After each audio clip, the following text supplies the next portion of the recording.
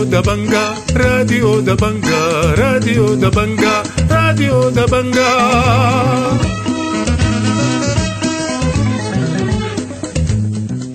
أهلا ومرحبا بكم مستمعي راديو دبنقا الأعزاء في برنامجنا ليوم الاثنين 30 من شهر 1 سنة 2023. يشتمل برنامجنا على نشرة الأخبار وبرامج أخرى متنوعة، ولكن في البداية بنقدم لكم نشرة الأخبار ودي عناوينها.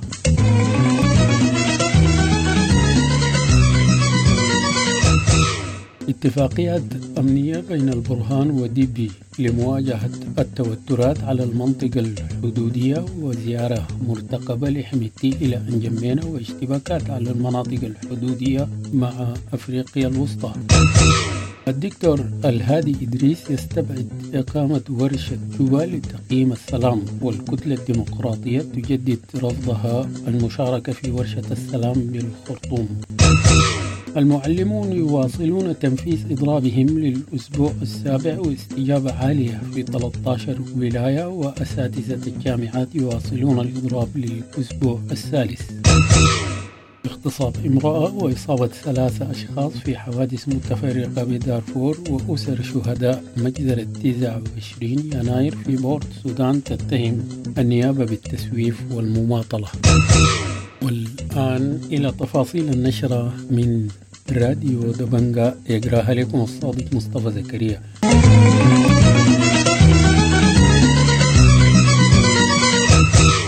شدد الجانبان السوداني والتشادي على الضرورة الملحة لتعزيز القدرة العملياتية للقوى التشادية السودانية المشتركة لمواجهة التحديات الأمنية التي تزداد توترا في المنطقة الحدودية للبلدين. ووجه رئيس مجلس السيادة عبد الفتاح البرهان ورئيس الفترة الانتقالية التشادي محمد إدريس دبي في بيان مشترك في ختام مباحثاتهما بأنجمينا في زيارة استغرقت يوما واحدا، وجهوا بإقامة علاقات مباشرة ومستمرة بين الجهات المختلفة وخاصة الدفاع والأمن. وأكد الطرفان أن المباحثات ركزت بشكل خاص على تبادل المعلومات والاستخبارات بين أجهزة الأمن في البلدين، وكذلك التعاون القضائي. وأثار الرئيسان الحاجة إلى تفعيل القوة الثلاثية المشتركة بين السودان وجمهورية أفريقيا الوسطى وتشاد التي تم إنشاؤها في 18 من شهر 1 سنة 2005 في الخرطوم لمكافحة انعدام الأمن على الحدود المشتركة للدول الثلاث.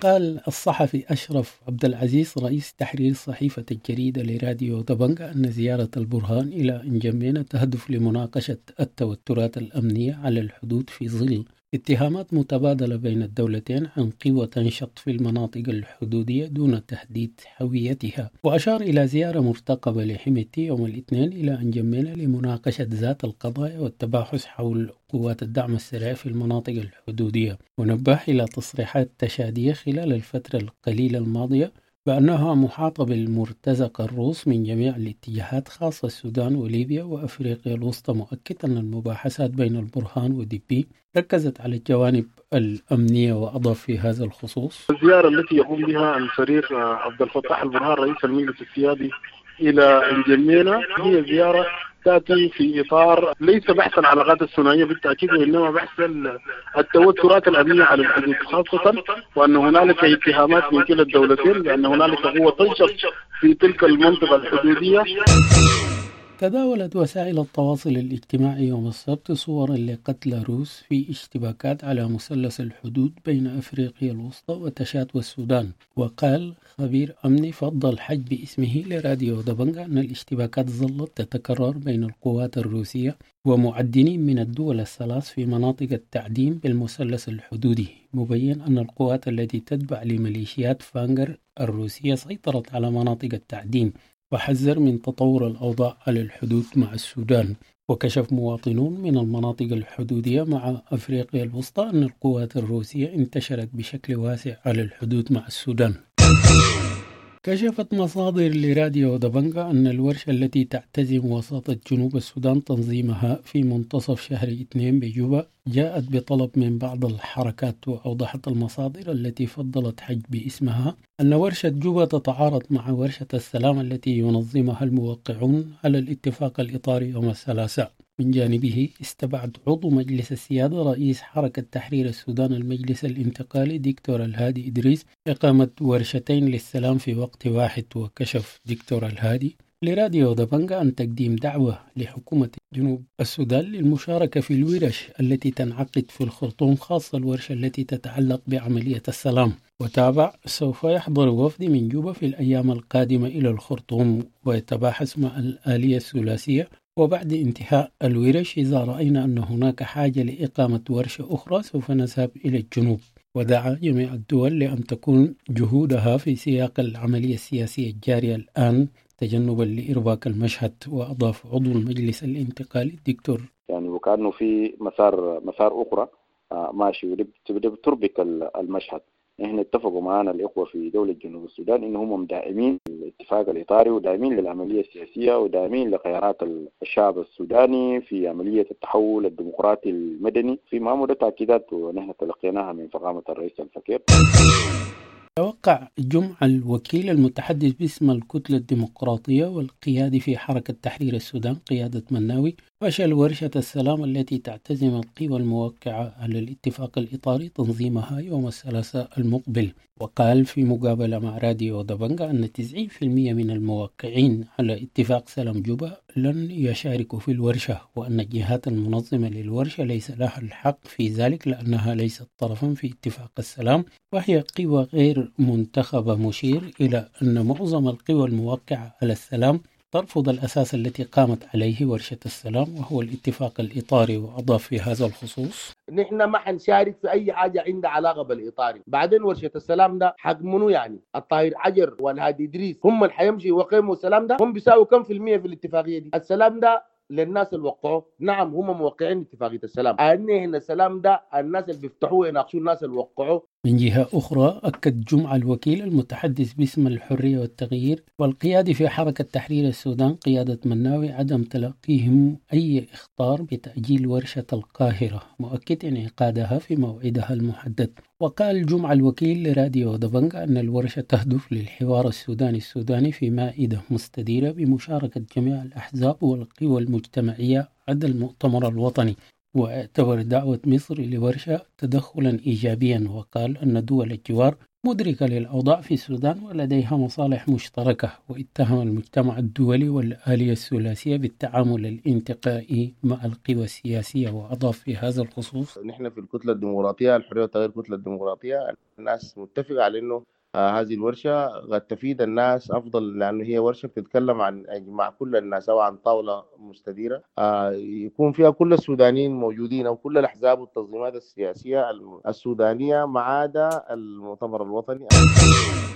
وصل أنتوني بلينكين وزير الخارجية الأمريكي يوم الأحد إلى القاهرة في زيارة إلى الشرق الأوسط تستغرق 3 أيام وتشمل مصر وإسرائيل وفلسطين. ونشرت وزارة الخارجية الأمريكية بالتزامن مع الزيارة مستند حقائق يكشف عن التعاون بين الولايات المتحدة ومصر في استعادة الانتقال في السودان بقيادة مدنية من خلال الاتفاق السياسي الإطاري. واصل المعلمون يوم الأحد إضرابهم للأسبوع السابع وسط استجابة تراوحت ما بين 95 إلى 100% في 13 ولاية. وكشفت لجنة المعلمين السودانيين في بيان أن الإحصائيات الموثقة للإضراب في يومه الأول يوم الأحد بلغت 100% في 11 ولاية من ولايات السودان. وقال البيان أن الولايات التي نفذت إضراب الأحد هي ولايات دارفور ال5 والجزيرة وكسلا والشمالية البحر الأحمر النيل الأبيض شمال كردفان. والإحصائيات الجزئية للولايات المتبقية وفي مقدمتها ولايتي الخرطوم والنيل الأزرق فإن نسبة الاستجابة للإطلاق حوالي 95%. وجهت وزارة التربية والتوجيه بولاية جنوب دارفور المدارس الخاصة بتعطيل الدراسة حتى يوم الأحد القادم 2 من شهر 2. وقال عمر آدم عمر الوزير المكلف للوزارة بالولاية أن التوجيه جاء تمشيا مع قرار لجنة المعلمين المركزية بتمديد الإقلاق، وأضاف في هذا الخصوص: أما المدارس الحكومية فهي ما زالت مغلقة، وكنا عشمنا أننا نفتح المدارس هذا اليوم يوم 29/1 للمدارس الحكومية أنها تستمر تعوض جزء من الفاقد الزمني، ولكن فوجئنا بقرار آخر من اللجنة المركزية للمعلمين بأنه تم إغلاق المدارس من هذا اليوم، من يوم 29 إلى يوم 2/2 اللي هو الحد. نفذ أساتذة الجامعات يوم الأحد وقفة احتجاجية أمام مقر مجلس الوزراء بالخرطوم، ووقفات أخرى أمام بوابات الجامعات في الولايات، وتأتي الوقفات بالتزامن مع دخول الإضراب أسبوعه الثالث للمطالبة بالهيكل الراتبي الجديد وإجازة لائحة شروط الخدمة.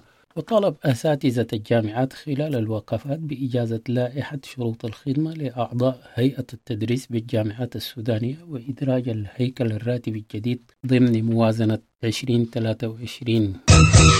اغتصب مسلحون يوم الجمعة امرأة تبلغ من العمر 20 عام بمنطقة دبنقا في قولو بمحلية غرب جبل مرة في ولاية وسط دارفور. وقال أقارب المغتصبة لراديو دبنقا أنها خرجت مع امرأتين للاحتطاب صباح الجمعة، وأوضحوا أن 6 مسلحين يرتدون زيا رسميا اغتصبوها تحت تهديد السلاح، بينما لازت الأخريات بالفرار.